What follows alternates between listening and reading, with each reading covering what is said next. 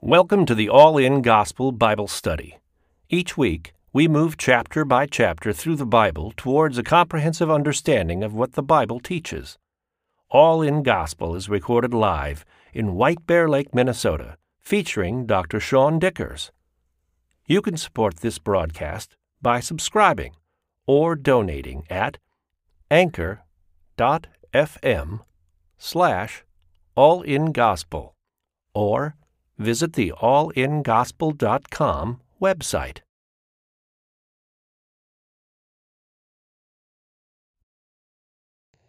All right, open up your Bibles to Joshua chapter 11. We'll pick up where we left off last week.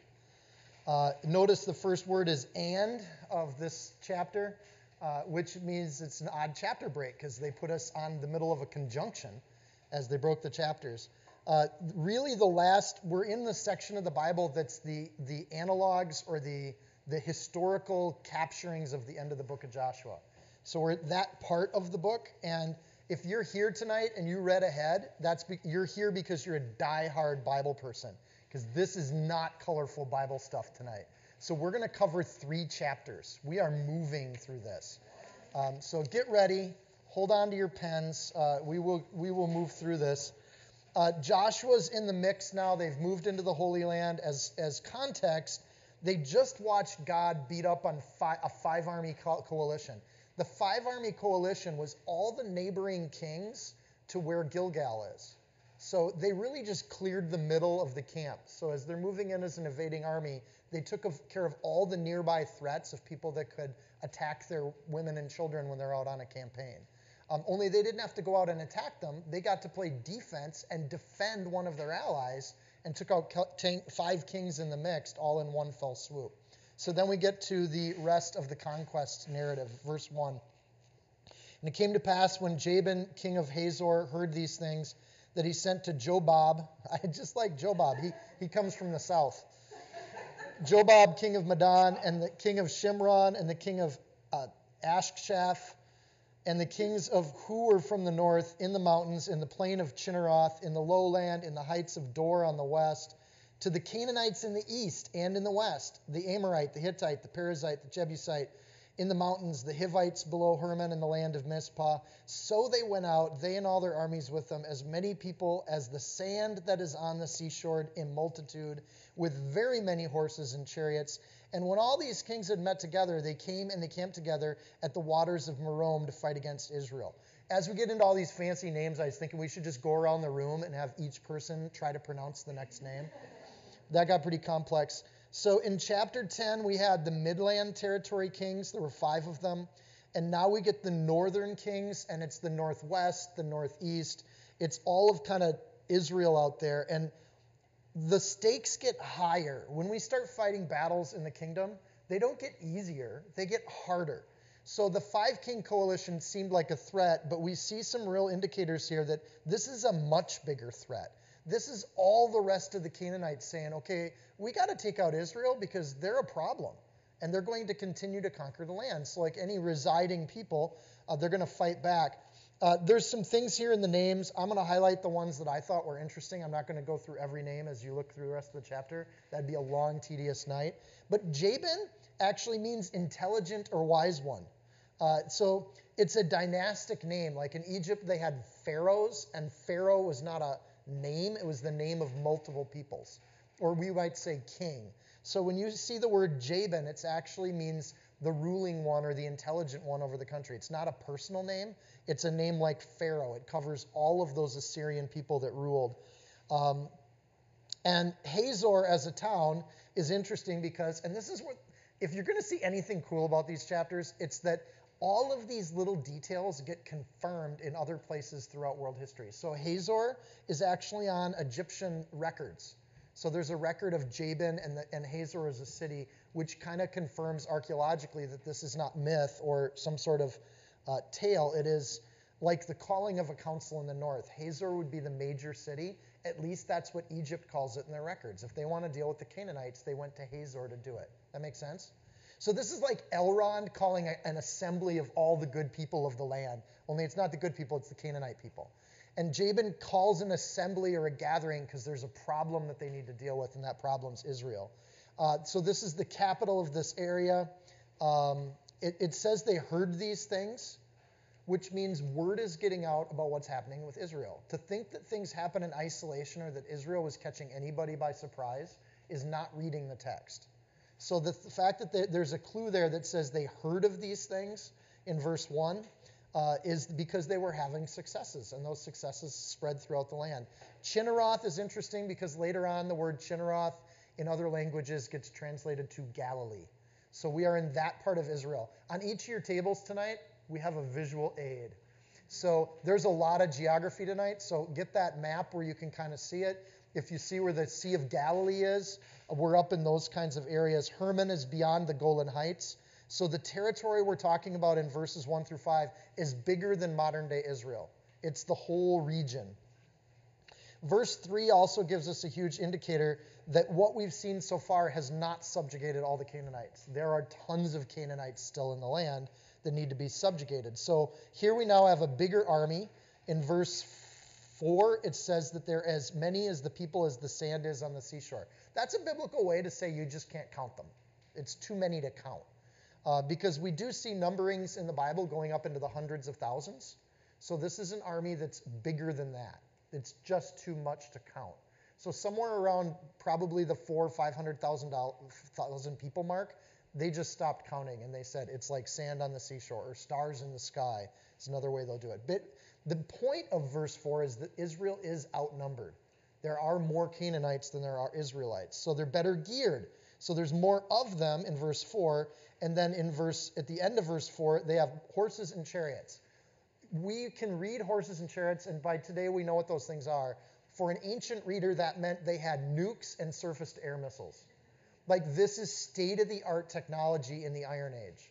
To have a chariot means you have blacksmiths with enough time to waste and enough wealth to build weapons of war.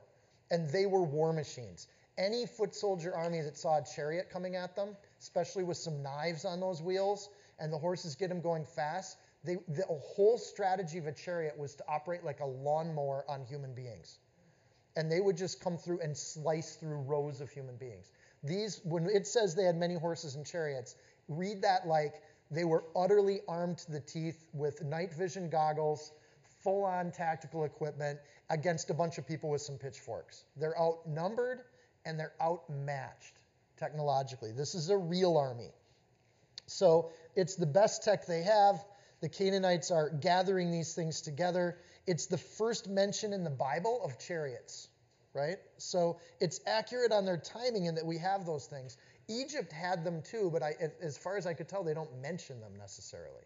So we have this kind of situation where they're there. Waters of Meron is just a camp area, a large plain kind of by Galilee. It's a priming space. It's where shepherds would have their sheep. So in the same fields where the Star of Bethlehem is shining and the shepherds are watching their sheep would have been the fields where these armies are gathering. There's also a major plain area in the north part of Israel that is later on called Megiddo, which is referred to later on as Armageddon. So this is a place that's big enough and flat enough for armies to gather. You can go there and visit. It's like a big giant bowl. You can see it from end to end. It's enormous. And it's like looking at the Lake Superior, only in plains and flatlands, in the middle of a pretty mountainous region. So the challenge here for Israel is getting bigger. Joshua has a formula now as to how to do battle.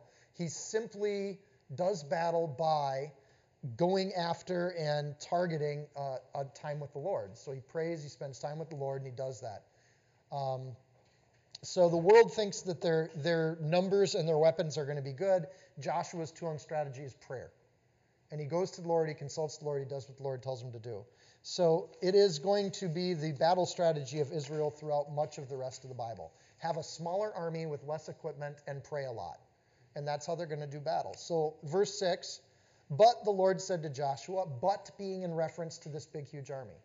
So, but the Lord said to Joshua, do not be afraid because of them. For tomorrow about this time, I will deliver all of them slain before Israel. I'll kill them all in a day. You shall hamstring their horses and burn their chariots with fire.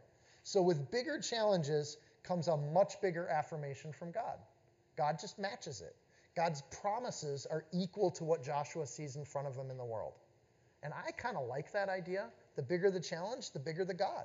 God he is already and willing to do that. It says, do not be afraid again. That's a theme in Joshua. We see that a lot. God keeps saying, don't be afraid. Why would he do that? Because Joshua's scared out of his knickers. That's why he would do that. So he keeps saying it in part because Joshua continues to need to hear it. We all have an option to take counsel from fear or to take counsel from God.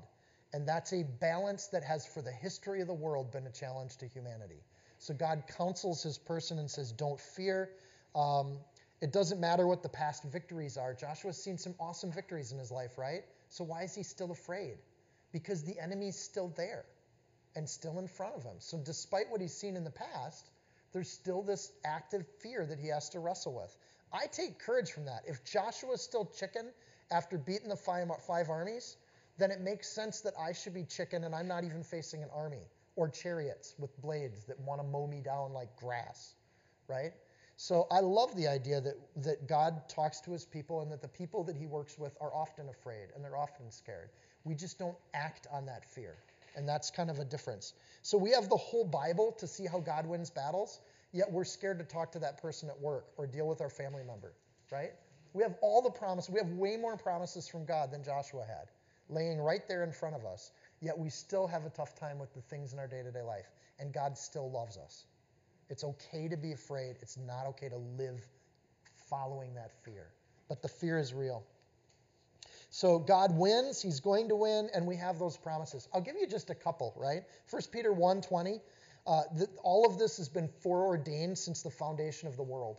Your life, God knew about it before you were even born, and he knew what would happen. And here's another one, Revelations 13:8, and all that dwell upon the earth shall worship him, whose names are not written in the book of life of the Lamb from the foundation of that world. So we have this idea that a smaller and equipped army is then put up against God, and they're going to attack, but they're not going to attack in such a way that God's not going to win. And here's the other problem with chariots. If all you have are attack weapons, what happens when you have to go on the defensive? Because chariots are horrible in chaos.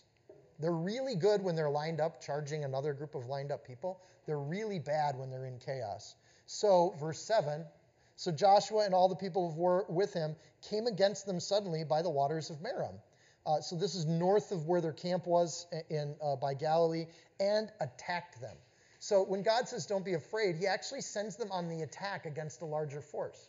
Right? It's like David versus Goliath. The one thing Goliath didn't expect was somebody to actually hit him with a rock. Right? And that's the one thing that this massive, they think they're going to just roll over Israel because they're going to go through Israel's camp at Gilgal with these chariots on nice flat land, and they're just going to mow through them and kill them all. What they didn't expect is that Joshua, with a smaller force, with a less equipped force, would go on the offensive. I love this. And we deal with it in our spiritual life too. When we're dealing with people that are aggressive to the faith, the one thing they don't expect is that you know the Word of God. You ever run into those people? They'll say something about the Word, and you'll say, well, I don't know about that. We're going to do Jonah this weekend, right? So they'll say things like, well, Jonah doesn't live inside of a fish. And the answer to that is, well, the Bible doesn't say he lived inside of a fish. Does it? And they'll be like, well, the one thing they don't expect is that you know the Word of God better than they do. You've actually read the book. Or my favorite is, well, people don't just walk on water. Where does the Bible say people walk on water? It says God can make people walk on water, but it doesn't say we have the power to walk on water. So there are things where when you know the Word of God, when you go on the offensive because you're rooted enough, you've listened to what God says, you know his Word, you can take fear and put it to the side because you can be confident in your faith. What the enemy wants is insecure Christians, lots of them.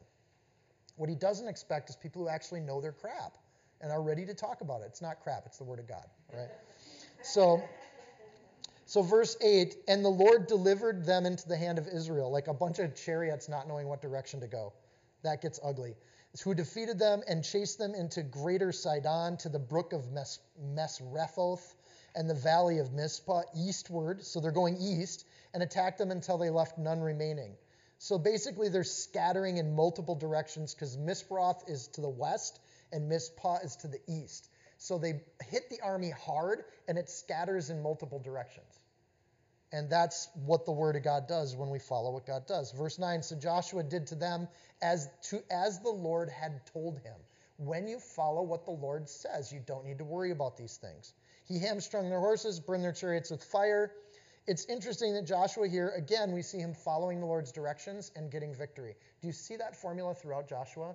Do what God says, get victory. Do it on your own strength, get embarrassing losses. It says he burned their horses with chariot. That's interesting to me. If you could easily take those chariots, why not use them? Why not keep them? Why not have a mighty Israeli army that would conquer the world? Because that's not what God wants. He doesn't want us to take the tools of the enemy and use them for ourselves. He wants us to rely on him and his strength. So even though they could easily have taken these chariots and horses and used them, they wreck them because the point of Israel is not war and combat. The point of Israel is to bring peace to this land and get rid of the idols. So God's people don't put value on the weapons of the world. I'm not interested in controlling nuclear weapons and pointing them at people to get them to turn to Christ. It doesn't work. It's not the point of what we do. We would rather love people into the kingdom. So they flee west, they flee east, they're all over the place. The greater Sidon reference there is an interesting one. Later that becomes Tyre and Sidon, and then it just becomes Tyre. But that dates the book of Joshua at just the time the Bible says it should be dated. Because it doesn't apply that the Tyre is probably like a suburb of Sidon, but it grows bigger and better because it's on a better piece of land. So as you go through history, it changes its name to Tyre later on. And at this point in the book, when it says greater Sidon, it means Sidon plus the cities around it. It doesn't even mention Tyre yet, which actually dates it right when the Bible says it should be dated. So just a side historical note. Verse 10. Joshua turned back at the same time and took Hazor. He struck its king with the sword, for Hazor was formerly the head of all these kingdoms. And they struck all the people who were in it with the edge of the sword, utterly destroying them. There was none left breathing. Then he burned Hazor with fire. God could do all of this stuff. I think I've made this point before. God could do all of this stuff with one angel. But he chooses to use the people of God to be part of his work because he cares about the hearts of the people of Israel and that they turn to him for things. So I think it actually, in a way, delights God when the people of God follow his will and his word. There's a relational aspect there that he wants his people to be part of it. And not only that, we also glory in tribulations, knowing that the tribulations produces perseverance, Romans 5:3. God tests his people. He puts us in situations where we're scared so that we turn to him. And he can say, don't be afraid. But don't think that the Bible, that getting saved or following God or following Christ, that's going to give you this super life of non-trials and non-tribulations. The Bible teaches the exact opposite. God's people go through trials. We get sick. We have issues. We have folks we need to deal with. We have things in our life we have to wrestle with because God wants to test our hearts. The bigger the thing, you should be proud. God trusts you with bigger battles. So it's just one of those things. Like, if you don't have any struggles in your life, you should ask the Lord why you're not ready for any trials. And I'm not saying you should pray for trials in your life, but you should wonder if you have a shiny, happy life, that you don't have anything that you have to wrestle with. Why is God not training you and equipping you? And there should be some things you need to go through. So they struck in verse 11. That's a battle won. God uses Israel to judge Canaan, and it is a complete and total judgment in verse 11. And if they waited and played defense, those chariots would have chewed them up. They obeyed God. They acted quick. They hit them before they saw it coming, and they had a great victory. Verse 12. So all the cities of those kings and all their kings, this is nice. This saves us like 12 chapters of Joshua, right? Because once again, they've grouped up and made it easy for Israel. So basically, they beat all of these cities in one battle. Joshua took and struck with the edge of the sword. He utterly destroyed them, as Moses, the servant of the Lord, had commanded. That's an interesting phrase. So some of the things Joshua is doing at the direct word of God, some of the things he's doing because the Bible told him so. And that's a transition that we're really seeing for almost the first time in the Word of God here. I didn't go through and try to find it in other places, but I think that's the first time we've seen that. He's acting on what the written Word of God says, and he's acting on the direct revealed Word of God.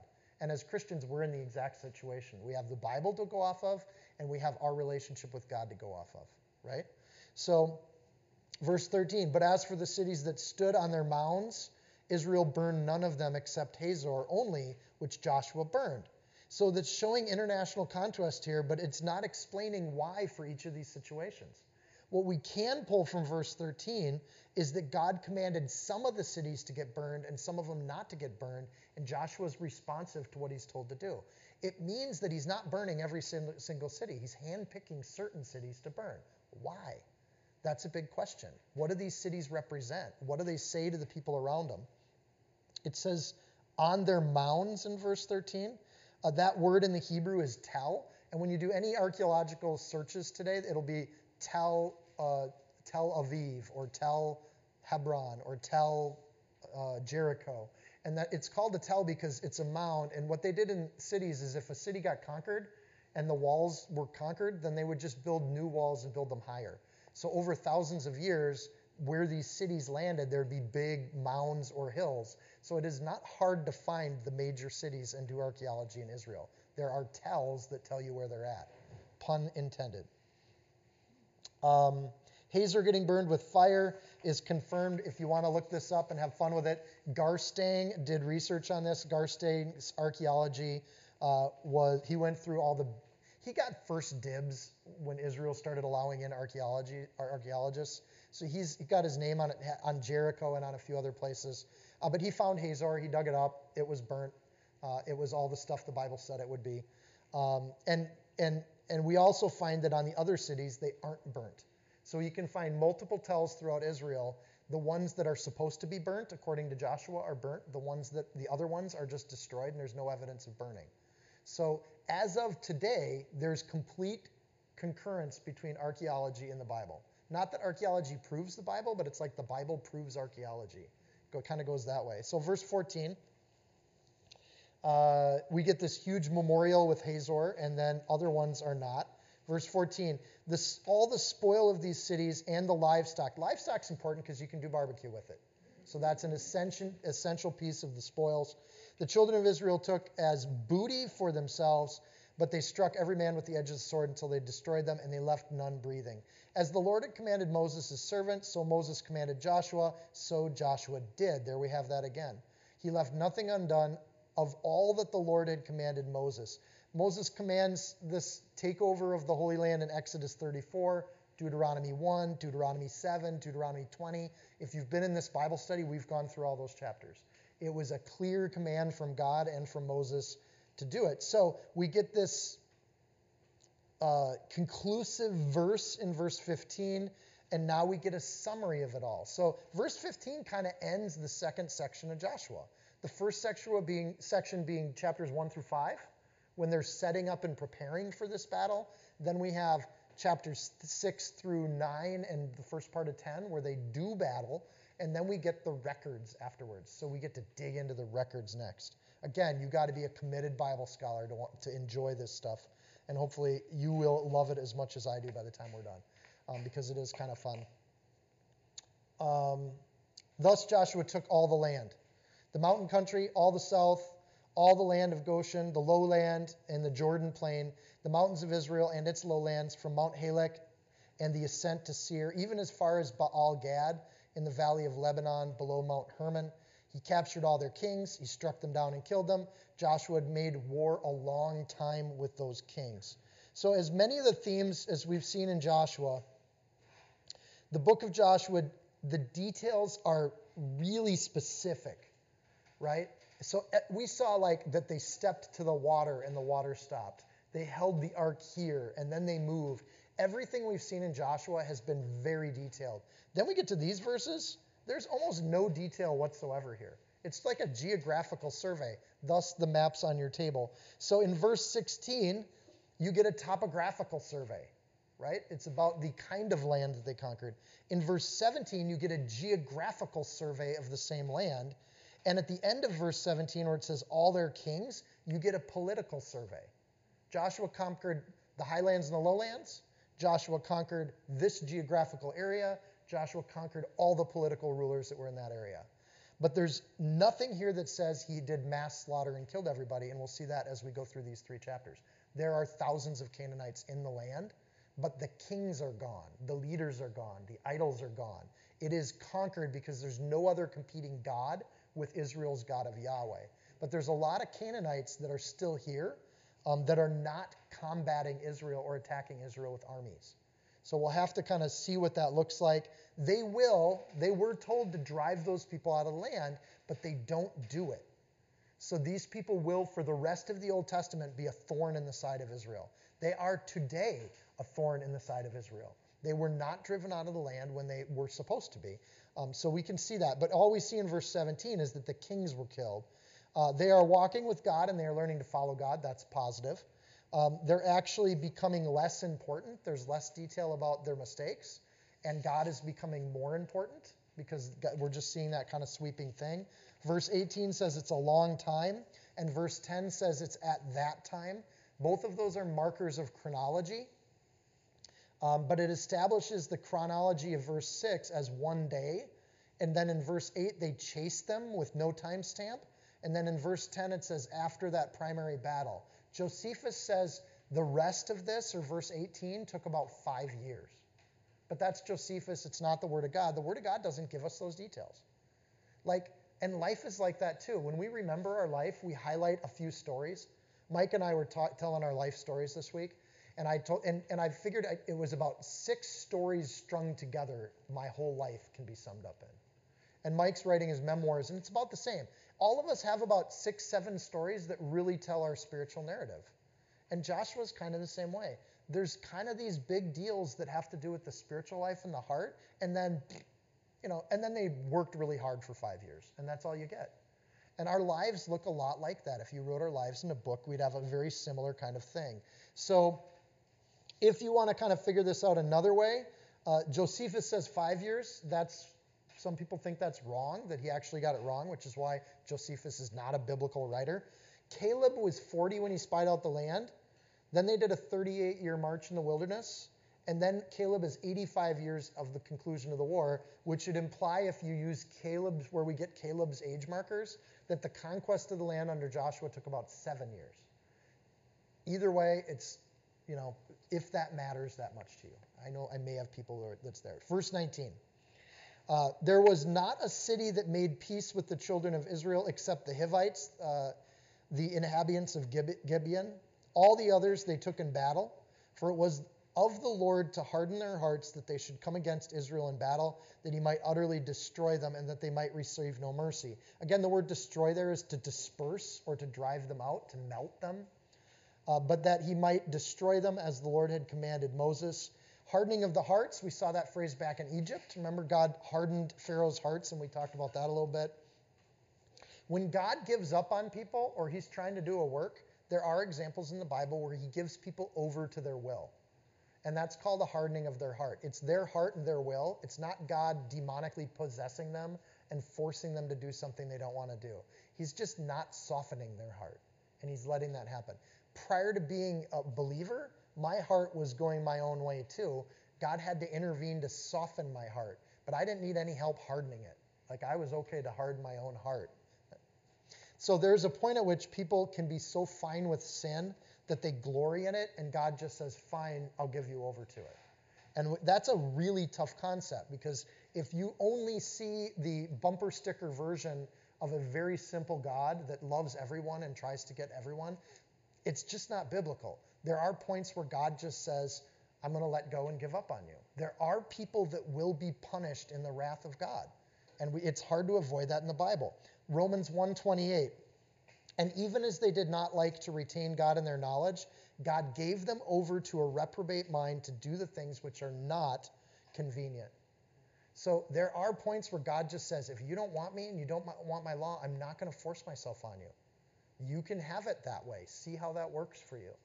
And that can happen. So that's something that people struggle with. It's a tough passage in the Bible when we see that. But people fall away from God. God wants them to come back. We see that throughout the Bible, but there are points where he's not going to force them to come back.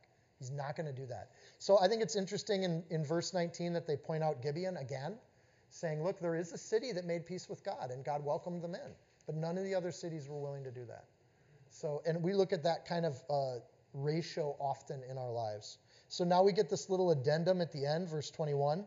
And at that time Joshua came and cut off the Anakim from the mountains, from Hebron, from Debir, from Anab, and all the mountains of Judah, and all the mountains of Israel. Joshua utterly destroyed them with their cities. None of the Anakim were left in the land of the children of Israel. They only remained in Gaza, Gath, and in Ashdod. Who are the children of Anakim? Again, why did they get special mention? First of all, you should recognize that name. The children of Anakim are special. They're a unique group of people. Anakim as a word in the Hebrew means long-necked. In other words, they were really, really, really tall people. And they're the people that the Israelites were scared of at the very beginning of this story, way, way, way back. Caleb and Joshua went to scout out the land. The rest of the spies saw the Anakim, and they were terrified. And that's not a Star Wars character. So he cuts them off. He kills or chases them away. Caleb fights them. David is going to finish them. By the time we see David finishing the last of the Anakim, the guy's name is Goliath. And he's a giant. And he's described as being enormously tall. So there's this race or ethnic group of people that are abnormally huge. And they're terrifying visually, but they do get mentioned. And this little addendum in 21:22 kind of ends the narrative of conquering the land right back from where it started. So it's a nice bookend. Those very people that they were terrified of, that Joshua said, we can take them. At the very end of this, Joshua gets to say, I was right. He gets to go to heaven and forevermore brag about the fact that he called it. Of course they could take him. And they take him in verse 21-22. No big deal, just like everybody else. They are beatable, even though they're giants. So, I had just put the passages in here too. So, nevertheless, the people be strong that dwell in the land. This is the spies report. And the cities are walled and very great. Moreover, we saw the children of Anak there. The Amalekites dwell in the land to the south. So they were terrified of these people. They were giants. They were a people great and tall, descendants of the Anakim, whom you know, of whom you have heard it said, who can stand before the descendants of Anak? Deuteronomy 9:2. Who can stand against them? God's people can. The little hobbits. They can stand against them, no problem. So they remained.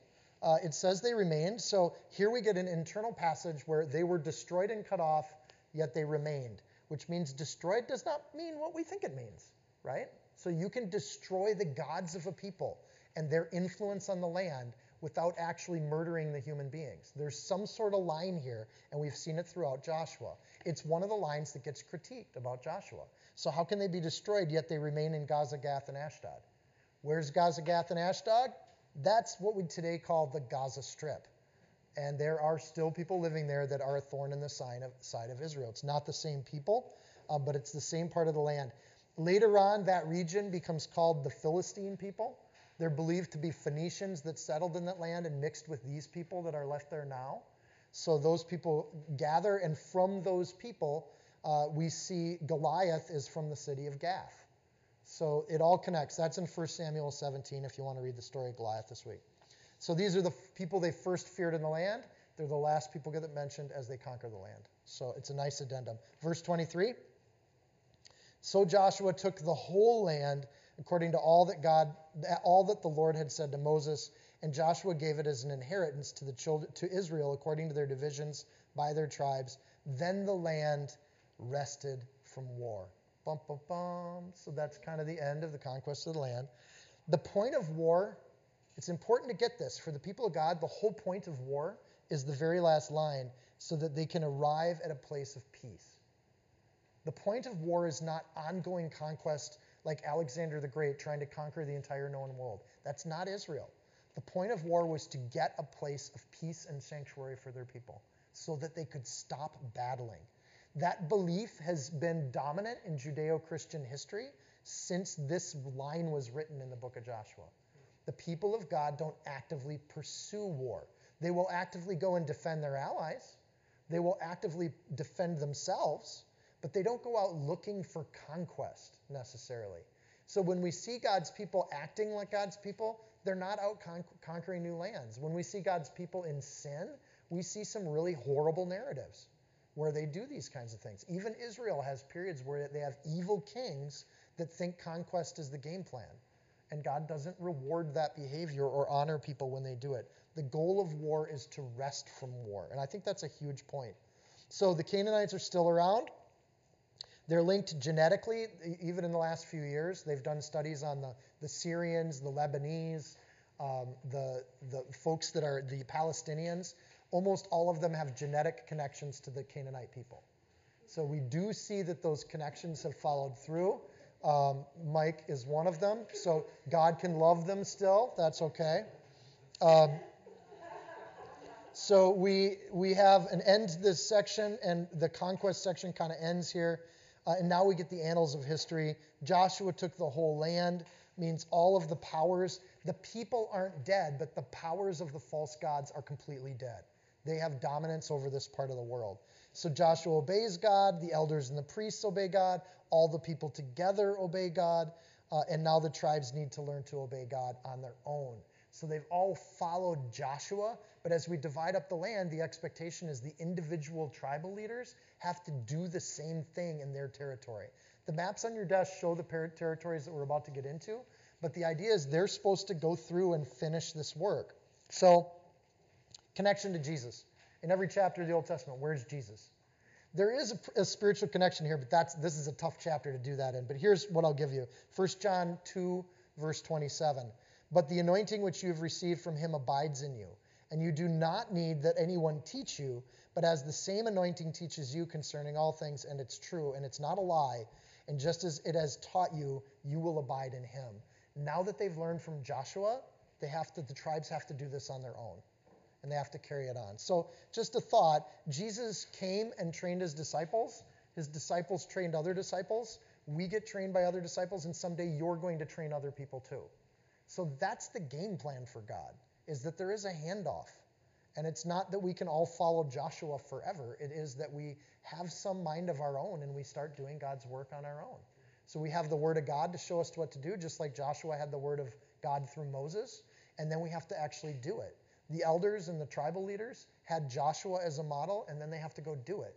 We have Jesus as our model. The point is that we go do it. And the expectation is there to do that. Chapter 12. The kings conquered by Moses get listed first. So on your map, this is everything east of the Jordan River. The Reuben, Gad, the half-tribe of Manasseh. And the half-tribe of Manasseh gets like a huge chunk of land. So anyways, these are the kings of the land whom the children of Israel defeated and whose land they possessed on the other side, which is the eastern side of the Jordan, towards the rising sun. That's where we get east. From the river Arnon to Mount Hermon and all the eastern Jordan plain. One king was Sihon of the Amorites, who dwelt in Heshbon and ruled the half of Gilead from Aroer, which is on the bank of the river Arnon, from the middle of that river, even as far as the river Jabbok, which is the border of the Ammonites. On the eastern side, eastern Jordan plain, from the Sea of Chinneroth as far as the Sea of Arabah, which is the Salt Sea on your maps. The road to Beth Jeshimoth, and southward below the slopes of Pisgah. The other king was Og, king of Bashan. So this is Joshua confirming everything we read back in the book of Numbers, right? So this is one book referring to another book. Historically, the two books match up perfectly.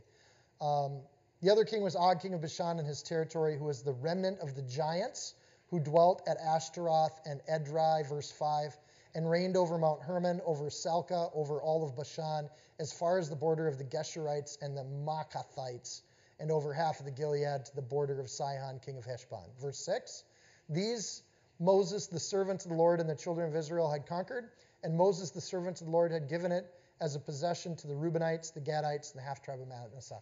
I love that the record of Moses is that he's a servant of the Lord. And for me, that just, I don't know, I'm going through all these names, and that's the thing that pops out. I'm like, I hope someday God just says, Sean, servant of the Lord. And I hope your hearts are the same way. That at the end, it doesn't matter what we did in service to the Lord, but God just says, name, fill in the blank, servant of the Lord. And that's the title we're all kind of looking for. So this is the detail of the chronicle. Moses did all this stuff. It draws the borders. In Leviticus, it draws the borders around how we worship God. Deuteronomy draws the borders around the law of God and how we're supposed to live. Joshua draws the borders around the geographical territory of where they're supposed to live. They're supposed to live in this territory that they've been given.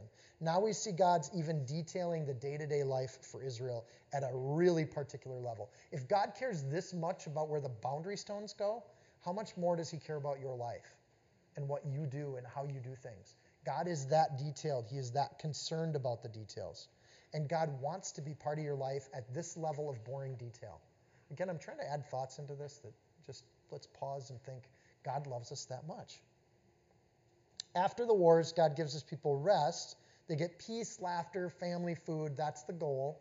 And then we get to have this accounting. So he does the same thing with new believers. After the battles of the book of Acts, after people get saved, after they're in the town square and they're doing all that spiritual stuff, what's the end result of all that? Acts chapter 2, verse 46. So they continued daily with one accord in the temple, and breaking bread from house to house, they ate their food with gladness and simplicity of heart. The purpose of all of our spiritual battles is that we can hang out and eat challah bread together. That honestly is the be-all and end-all. That's the bee's knees. For God's people, that's what we want, is that fellowship, community, and love. It's just that simple. So we go do God's word because we have to. But what we want is the simplicity of heart that we have here. It's just simple. This is the home that we go to. It's the peace that draws people to the kingdom of God. Why? Because it's good. And we know it's good to the core of our soul. We just don't know how to make that happen on our own. We have to trust that God can make that amongst his people seeking his word together. And I just think that's a wonderful thought. So the next verse in Acts chapter 2, verse 47, they were simplicity of heart, praising God and having favor with all the people, and the Lord added to the church daily those who were being saved. Right? That's what it looks like. That's the goal. And that's what we get there. That's the possession that we're given. And in this covenant that we have with God, that's what he promises us. So we want that. So it's relevant when we look at Israel to look at the earliest recorded land claims that Israel has. It's relevant in part, like this chapter is a big deal to Jewish people because it defines on the earliest recorded record who conquered and owned that land. The Canaanites had no record of land. They had no assessment or assayer's work done on the land. They never defined what they owned. So when we look at this chapter, we're looking at the first recorded legal document that outlines the land and the borders of the land. This is, to Jews, a very important piece of literature. To us, it's like, okay. So verse 7, and these are the kings of the country which Joshua and the children of Israel conquered on this side of the Jordan. On the west, from Baal-Gad in the valley of Lemedon, as far as Mount Halak, to the ascent of Seir, which Joshua gave to the tribes of Israel as a possession according to their divisions. In the mountain country, in the lowlands, in the Jordan plain, in the slopes and in the wilderness, and in the south, the Hittites, the Amorites, the Canaanites, the Perizzites, the Hivites, the Jebusites. This is an epic ending for Jewish readers. Like, again, it's tough to read this because we don't know any of these places. But what they're doing is outlining the land in word. So this is like rolling the credits at the end of a major biblical narrative of God's people coming into the land. It's the fulfillment of all his promises. So this is the song that plays at the end of the movie, right? It just doesn't read that way in English. So I'm going to translate this to Minnesotan for you, if I could. Because I want you to capture what this would feel like for these readers. Like, he did it all. He conquered the whole territory. So if we were going to translate this into our Minnesotan language, it would read like this. On the west, from Canada to Fargo, along the Red River Valley, descending south into the falls. In the north, the wilderness along the Rainy River, Superior Forest, Grand Portage, to Lake Superior, all the way to Duluth, with all the hills of the Iron Range included. On the east, south along the St. Croix River, where it meets the mighty Mississippi River, to La Crosse and all the plains and all the farmlands on the Minnesota River and the Mississippi River and everything in between. The Sioux, the Dakota, the Lakota, the Anishinaabe, and the French, all conquered. Does that read a little different? That's what it sounds like to a Jewish reader. God did it all. He conquered all of it. They've all been moved out. The idols and the false gods of those people are gone. And I think the French were Catholic, so I'm not trying to rip on, but When Minnesota's boundaries were first drawn, there were people that lived here, right? And they lived here after the boundaries were drawn too. But the gods of those people should never have risen again. That land serves a king, a high king, Yahweh. And that's what's going on there. So when we read these verses, think of them that they would have that kind of epic strolling through the land to them. The king of Jericho won, the king of Ai, which is besides Bethel, won, the king of Jerusalem won, the king of Hebron won. What's the one stuff mean? What? They're counting. Yep. The king of Jarmuth won, the king of Lachish won, the king of Eglon won, the king of Gezer won, the king of Deber won, the king of Geder won, the king of Hormah won. They make, good pork chops. The king of Arad won, the king of Libnah won, the king of Adullam won, the king of Makkedah won, the king of Bethel won, Bethel was defeated. The king of Tepuah won, the king of Heifer won. They make great pork chops, or not pork chops, but beef ribs, right? The king of Aphek won, the king of Lasharon won. They like to whip people. The king of Madon won, the king of Hazor won, the king of Shimron Meron won, the king of Akshaph won, the king of Tanakh won, the king of Megiddo won, the king of Kadesh won, the king of Jokneam won in Carmel. They like sweets. Won. The king of Dor in the heights of Dor won, and the king of the people of Gilgal won. The king of Tirzah won. All the kings equals 31. Is there any meaning in the number 31? No. If you can find it, let me know. Which lends to the idea that this is a historical document that counts 31 because that was actually the number. Where in other parts we've seen things where it's clear those numbers have some meaning, or they'll mention certain cities and certain kings like we did last week. And we're like, oh, that could be, they're talking about the state of the heart. This is a spiritual lesson in addition to historical. Here they're just listing all of them. There doesn't seem to be a rhyme and reason other than they're attempting, the writer is making an historical record and documentation. So if they're that careful in their historical records, how much more validity does that add when they're trying to teach us spiritual truths? And that's part, it doesn't disclaim the spiritual parts of the Bible because this says they know how to do history too. And they're not fooling around when they do it. They're doing it very accurately. So historically, these kinds of records make a stunning blueprint when we compare it to other documents, other Assyrian records, Egyptian records. We can confirm all this. It's almost like God's saying, go ahead and try me. Like, prove me wrong. And for years, critics of the Bible have tried to do it, and they're utter failures. They just don't even begin to stand up to it. The best they got is that Jonah was eaten by a male fish and spat out by a female fish. We'll talk about that this weekend. Like, they got nothing.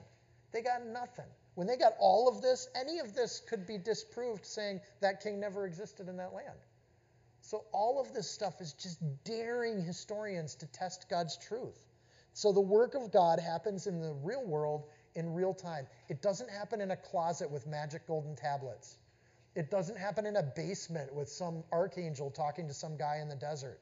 It doesn't happen up on a mountain where Confucius says he saw some things, or Buddhists having a way for us. It doesn't happen like that. When God operates, it's out in public in the real world. It's testable. It's verifiable. There's no other world religion that puts itself up against history like what we just read.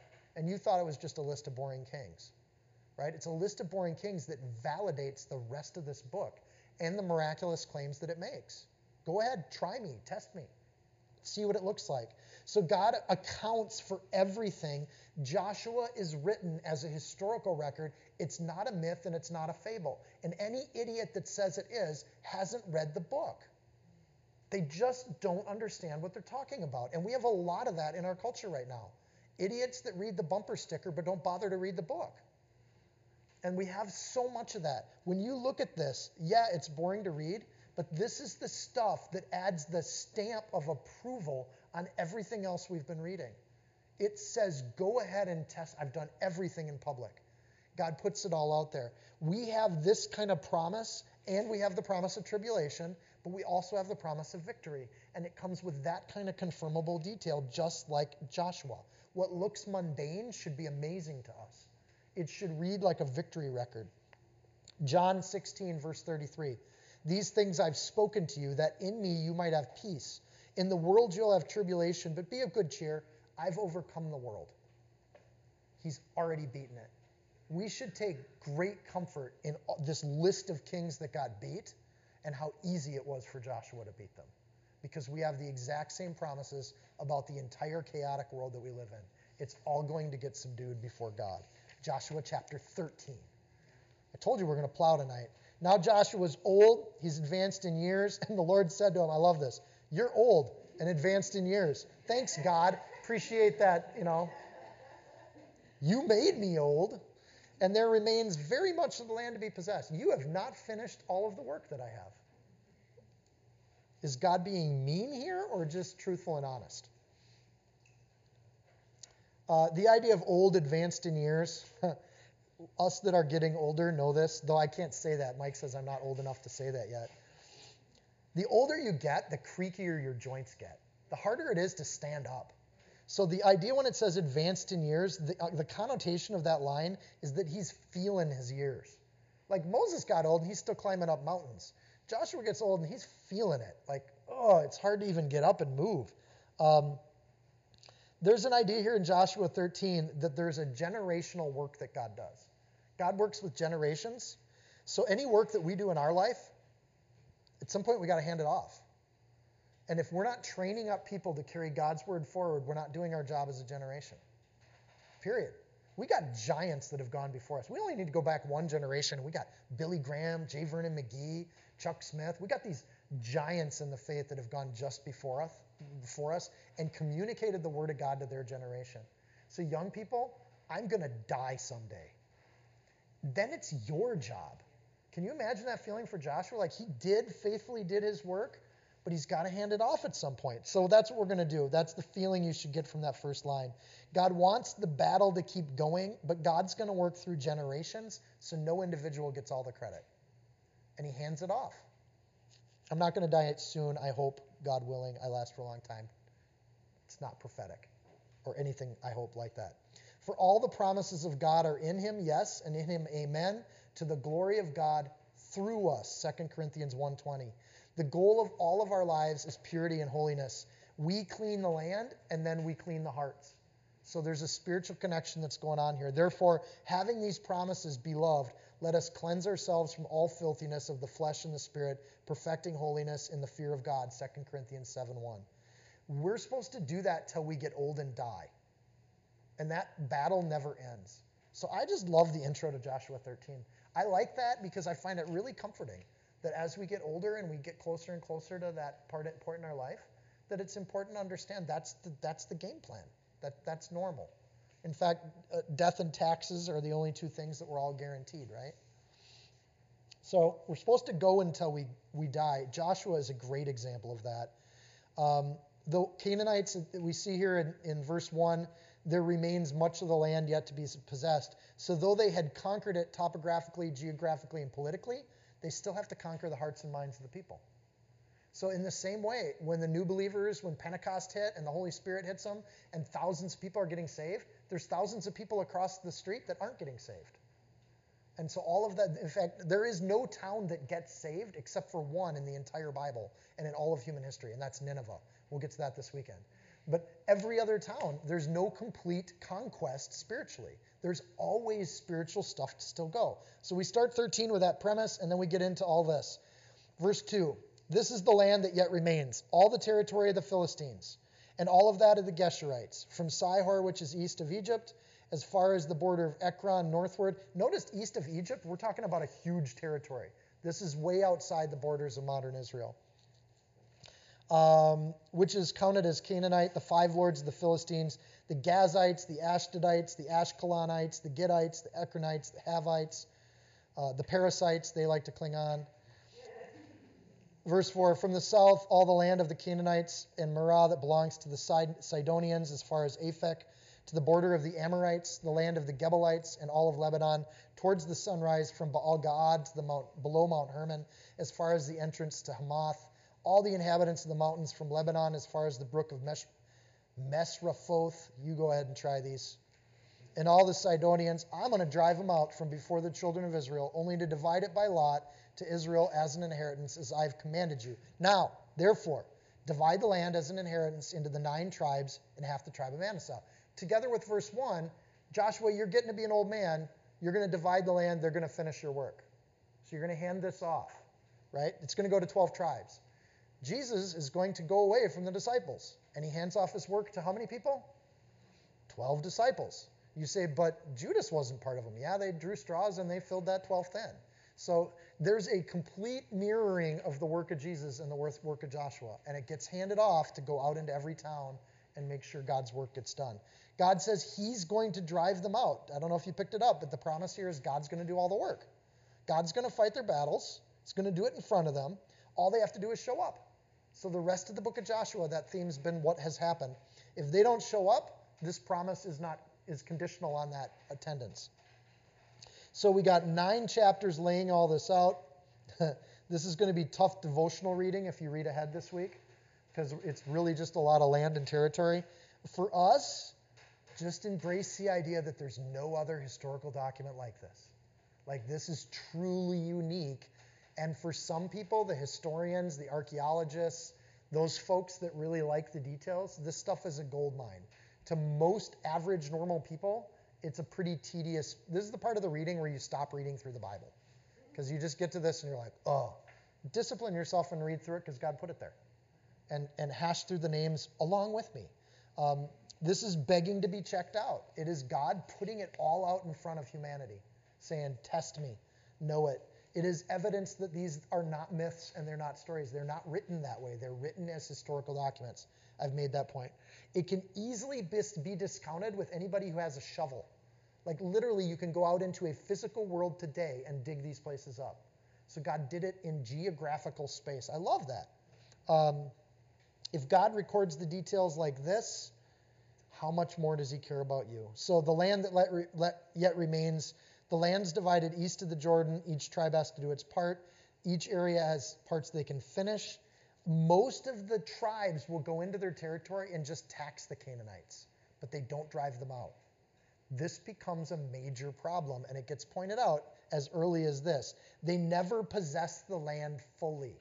That promise has never been kept. So 2 Kings 8 kind of points out how they never really conquered the land, even at that point. So at the end of the national conquest, beginning this tribal inhabitation, there are tons of people yet to be driven out. So, I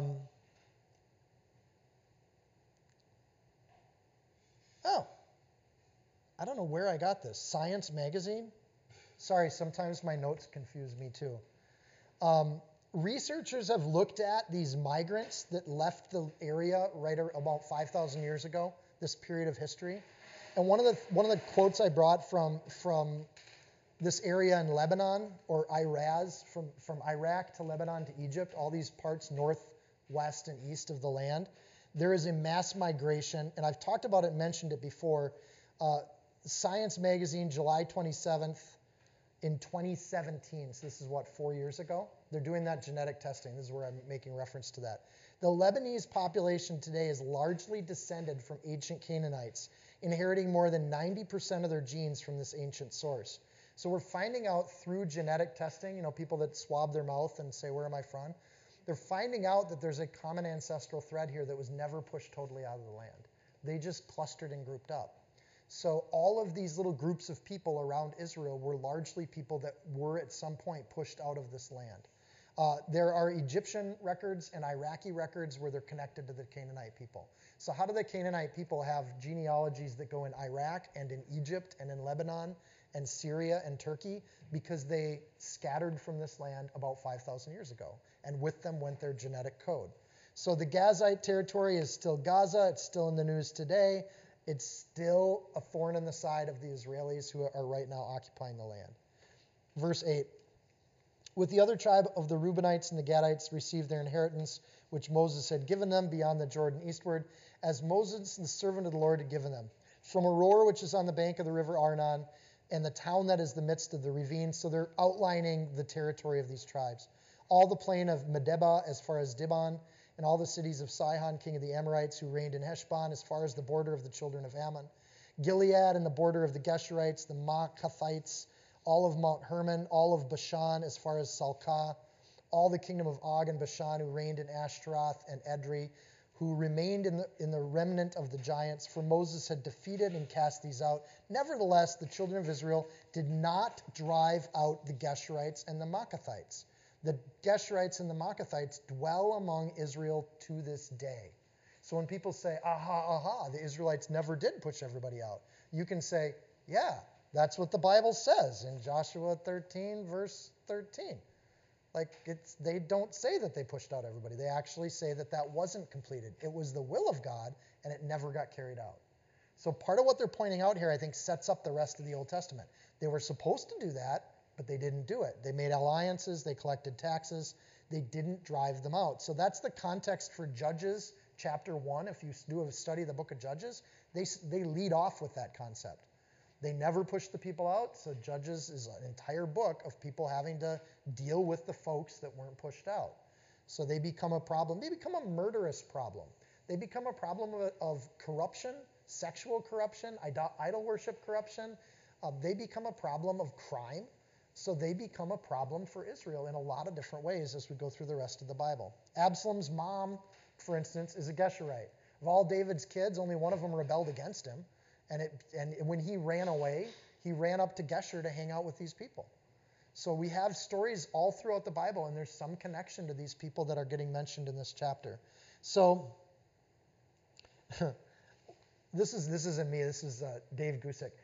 In your life, have you ever gone in the wrong direction, which you look back on and you think, boy, that was sinful. That wasted a lot of my time.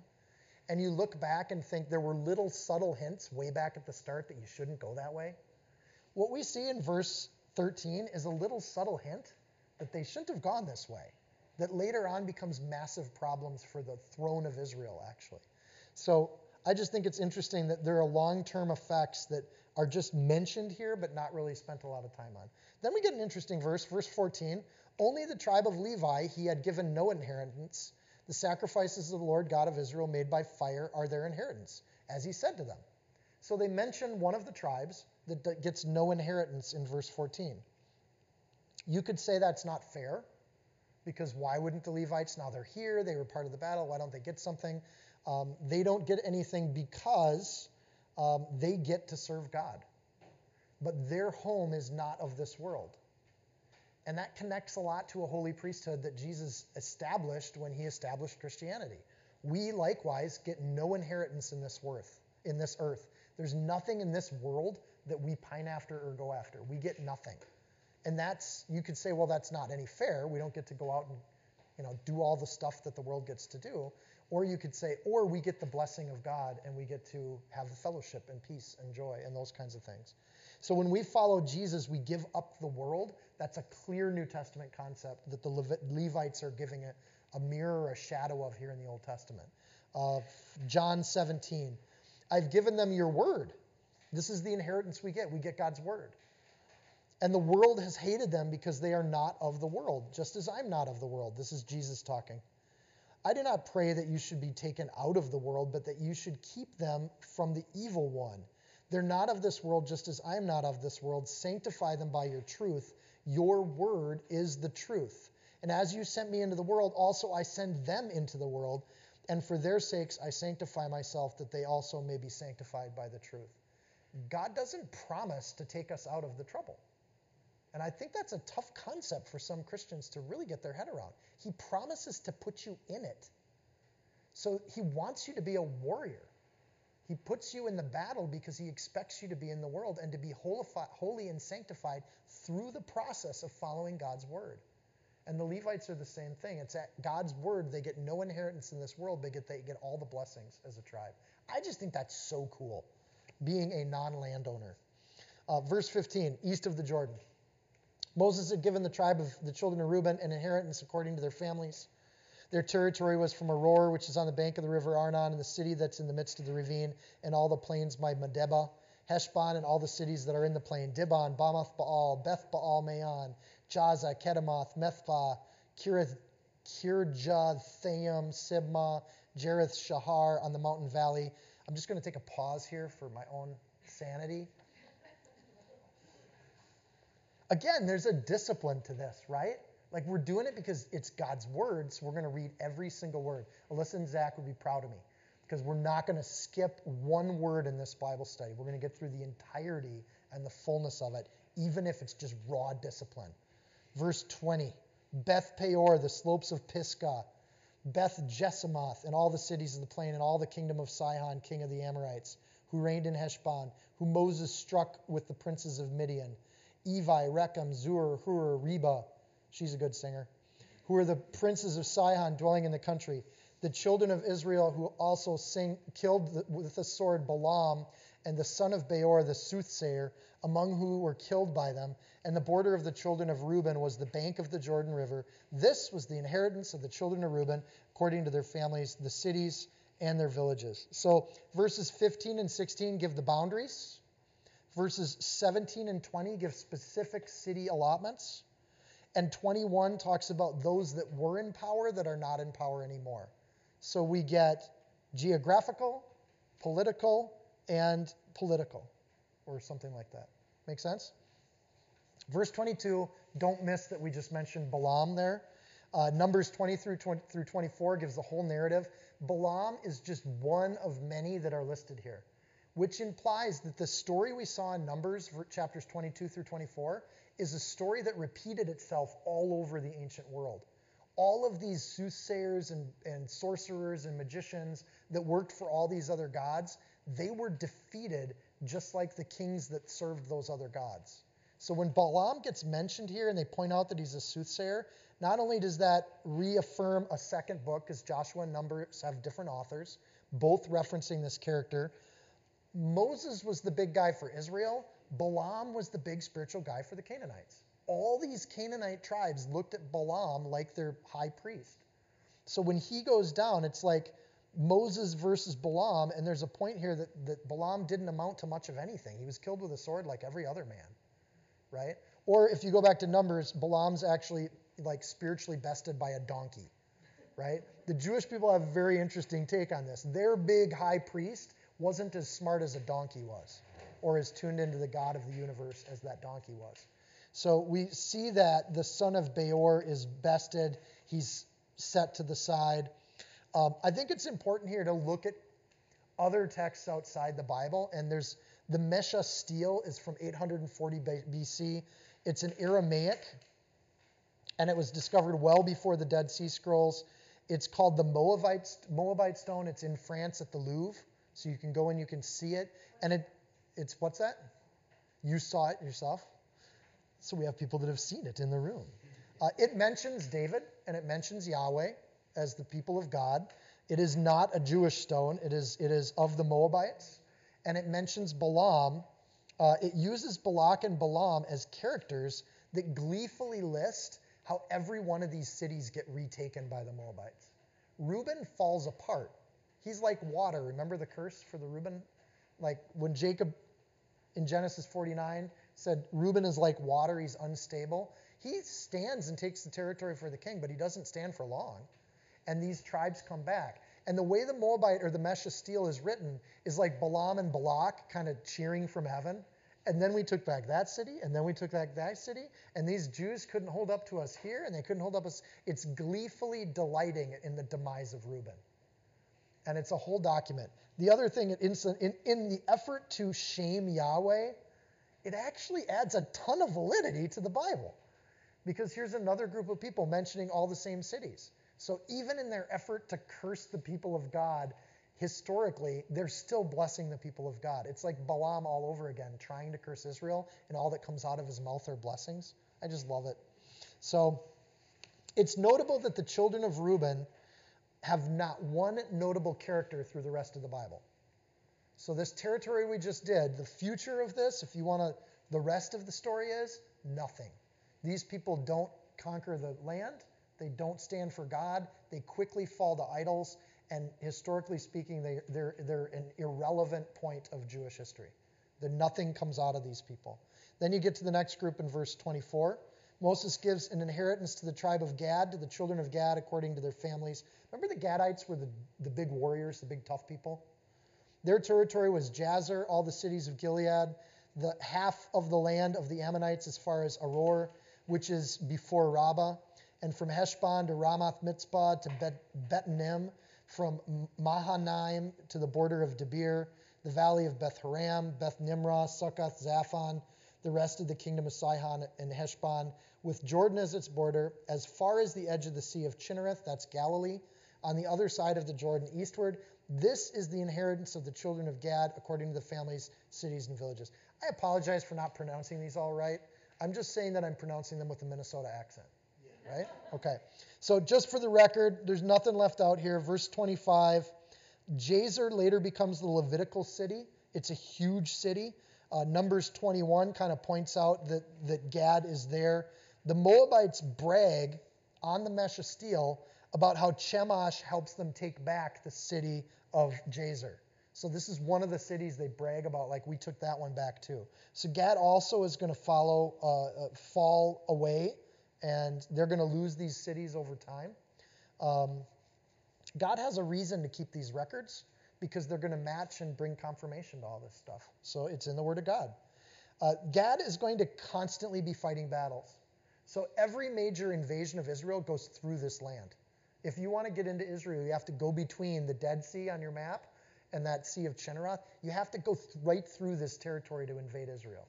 So Gad gets stomped on all the time. So even the greatest of warriors are going to get beaten down over the time. And spiritually speaking, I'm looking at it thinking, if we're always out fighting battles spiritually and we're picking fights all the time, even the mightiest of people will get worn down doing that. You got to find places of joy in addition to getting into it over spiritual issues. The argument and the quibbling doesn't often work spiritually. So it looks like a nice, safe territory. It's all pretty. There's nice, plush lands. Remember, in Numbers, they liked it because they could bring their livestock and sheep there. It looks beautiful, but it's actually really hazardous. It looks like peace, but it's actually war that they encounter for the rest of their history. So what they thought was a safe place is not where God wanted them to be, and it doesn't turn out to be a safe place. You may have that in a work situation or a family situation. What you thought was a nice, safe place is not safe at all. It's actually really hazardous. And it's because it's maybe not where God wants you. So they're too far away from God's presence. They can't make the trip to the temple. They get compromised. They end up losing battles, and they have a perpetual, ongoing spiritual warfare in their territory for the rest of Gad's history. It's a really sad ending because they didn't take what God offered them in the promised land. They wanted land outside the promised land. Steph always likes to point to Lot, that when Lot is first mentioned, he's outside the city, and then he's leaning his tent on the wall of the city, and the next time you see him, he's inside the city, and the next time you see him, he's one of the leaders of the city. That's how compromise works. At first, it looks really nice. It's all friendly. It's all good. Peace, peace, peace. But essentially, peace, peace, peace only works if you compromise your idea of holiness. And you take what the world offers you, and you just compromise on it. And then the next thing you know, years have gone by. They're wasted. You find yourself worn out and tired and losing all the time because you're not pursuing holiness and taking what God's offered you. So they go full on for God. They're great warriors. Then they get out. They settle outside of his territory. They compromise, and then they're devastated. And that's the pattern for the Gadites and the Reubenites and the half-tribe of Manasseh. Verse 29. This is the biggest geographical territory. Moses also gives an inheritance to the half-tribe of Manasseh. It was for half the tribe of the children of Manasseh according to their families. Their territory was from Mahanaim, all of Bashan, the kingdom of Og, the king of Bashan, and all the towns of Jair, which are in Bashan, 60 cities, half of Gilead, and Ashtaroth and Edrei, the cities of the kingdom of Og and Bashan, were for the children of Machir, the son of Manasseh, for half the children of Machir according to their families. So there's no record in Numbers 32:2 that the half-tribe of Manasseh is part of the request of Gad and Manasseh. It seems like there was only one family that actually kind of stood with the Reubenites and Gadites. And that it says the half-tribe of Manasseh, but it's really one big family that kind of hug out with those. Og being 60 cities. Again, we're not mentioning every city, but it's recorded, it's documented. Here's the rest of the story for these folks. 1 Chronicles 5:5. And they were unfaithful to the God of their fathers. They played the harlot after the gods of the people of the land, whom God had destroyed before them. So the God of Israel stirred up the spirit of the Pul, the king of Assyria, that is Tilgath-Pileser, the king of Assyria, and he carried the Reubenites, the Gadites, and the half-tribe of Manasseh into captivity. Where the Assyrians were nasty people. We'll get to the book of Jonah, we'll talk about it more, which is not, it's kind of interesting. We're doing that this weekend. They're horrible. They invented torture. Historically speaking, they're the people that sat around and thought up ways to create the most possible pain in the human body. They had things that are disgusting to even mention. But when they get hauled off here, we know that part of how they hauled off slaves, they'd have a giant chain, and on that chain there would be hooks interspersed in the hooks. And they would take those hooks and run them through the nose of each of the prisoners, and they would haul off their prisoners into captivity with big fish hooks. Like, these are not nice people, right? So the Reubenites and Gadites, that's what they get to deal with. At the end of the day, the people that they compromised with are the very same people that took them into captivity and had no heart for them whatsoever. All of that compromise with the enemy resulted in horrible things. It didn't work. So these are the areas which Moses, verse 32, had distributed as an inheritance in the plains of Moab on the other side of the Jordan by Jericho eastward. But the tribe of Levi, Moses, had given no inheritance. The Lord God of Israel was their inheritance. He had not said to them. Isn't that interesting in verse 33? Like, didn't we start this talking about the Levites, and then we ended it talking about the Levites? You see the bookend that they have in this chapter? So in verse 14 and verse 33 are the two bookends, and it's pointed out that the sacrifice, they get God as an inheritance, which means the Levites, the Reubenites, the Gadites, the half-tribe of Manasseh, these are all the tribes in chapter 13 that don't really get an inheritance. So they're naming the land that the Reubenites and the Gadites get, but they don't get the blessings of God. So these are all, they group these together and put Levites on either side to point out these are the people that did not get the promised land.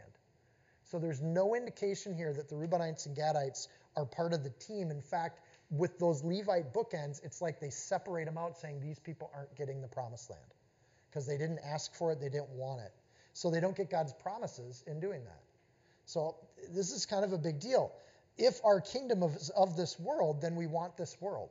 If our kingdom is a heavenly kingdom, then we pursue heavenly things. If our kingdom is this world, retirement matters. If our kingdom is this world, our land matters and our residual income matters. In my academic world, our copyright matters, right? Who gets the title on that article matters. What promotion I get matters. How I'm compensated matters. The number of days I get off matters. If our world is this world, those things matter. But if our world is a heavenly world, those things actually don't matter at all. They're not that important. And that's the major conflict we have with people in this world. When they say this should matter to you. Or for the students, that A in class really matters. But I'll tell you a secret. I was a professor. It doesn't matter. It's just a letter on a piece of paper. And we buffalo people from 5 years old to teach them that the stuff of this world matters more than the stuff of the spiritual world. And we train them that way. It's an insidious thing that the world does. And I'm not saying you should get bad grades in school, but if you learn, don't do it for the grade. Do it because you have a heart and a mind that God gave you that should pursue learning. But the grade really doesn't matter at the end of the day. Steph couldn't, when we were homeschooling, we had to like put grades together. I was just like A. And Steph's like, you can't do that. There's points. And I'm like, I can do it. I think they're doing great. A. It doesn't matter. And the world is like that. That's at a little level for children, but at a big level for adults, the job doesn't matter.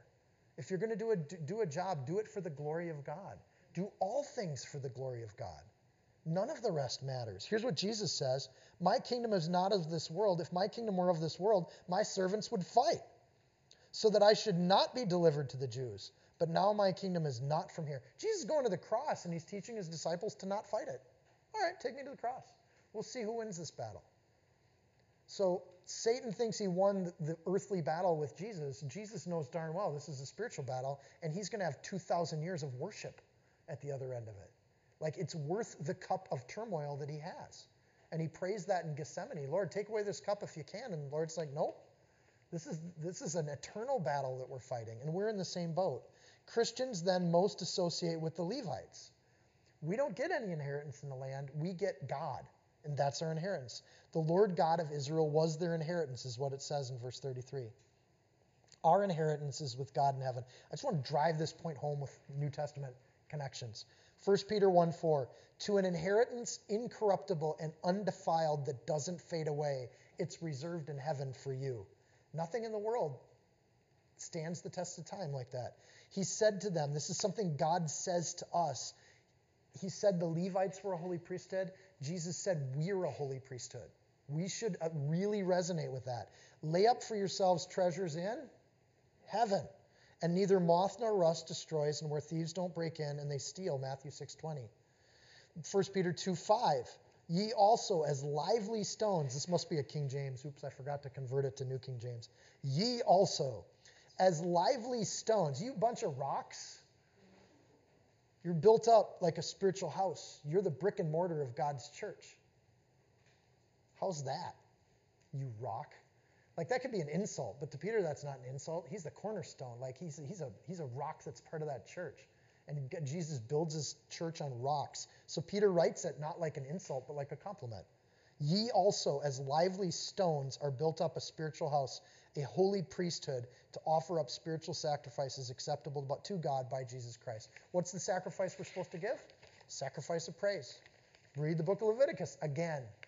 We're commanded to dedicate our time weekly, monthly, annually to God and God's people. We're supposed to take a very small portion of our life and commit it to a fellowship of the saints. So we give our time, we give our worship and our praise, and we give everything God gives to us. That's where we lay up treasures in heaven, is we don't live for this world. We spend one day a week and we Sabbath it. We give it to God, and we see what God does with it. And God does some pretty amazing things with it. And we get challah bread and barbecue. And it all comes as part of the plan. You can see that I love the Lord. When I got saved, I didn't think it would all be about barbecue. But now as the older I get, the more I realize, no, that's the peace and joy that we get. Piece of just some beef ribs in your mouth with your friends, family, fellowshipping. That's amazing. Spending time up at the camp this weekend, it's going to be awesome. Word of God, family, fellowship, funds, and guns. Like we're going to shoot stuff and we're going to be on the water and we're going to eat stuff, and that's what it's all about. It's awesome. And we're going to store up for ourselves those memories, those treasures, because they matter and they're real, and everything else is junk. So we take all that other stuff, we leave it where it belongs, in the trash heap that's out there. Amen? All right, so we don't get the inheritance just like the Levites. I know I'm stretching to pull stuff out of chapter 13. I get that, but thanks for being patient with it. Let's pray. Dear Lord and King, we love you. We thank you for your word.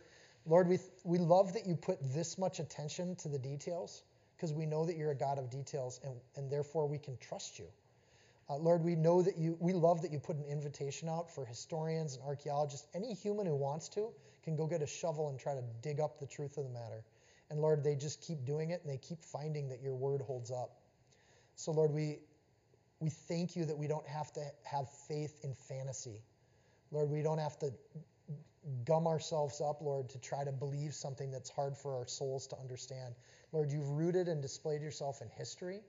That history is revealed in your records, in extra-biblical records, by thousands and millions of people that know Yahweh and know your name. We know you did that with one family. You can take the family of Abraham, Isaac, and Jacob and become world-renowned.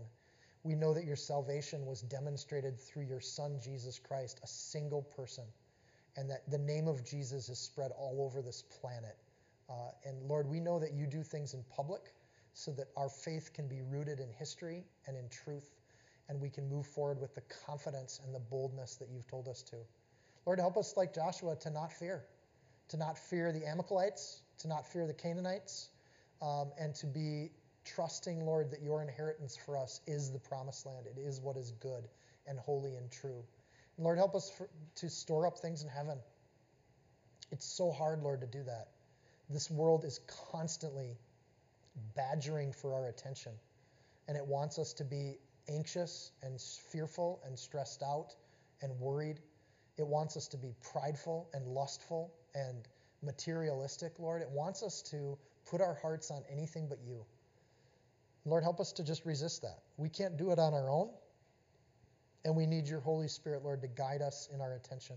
Help us to fall in love with your word, your people, praising your name and lifting you up. And Lord, we just want to see you conquer territory and to do it before our eyes.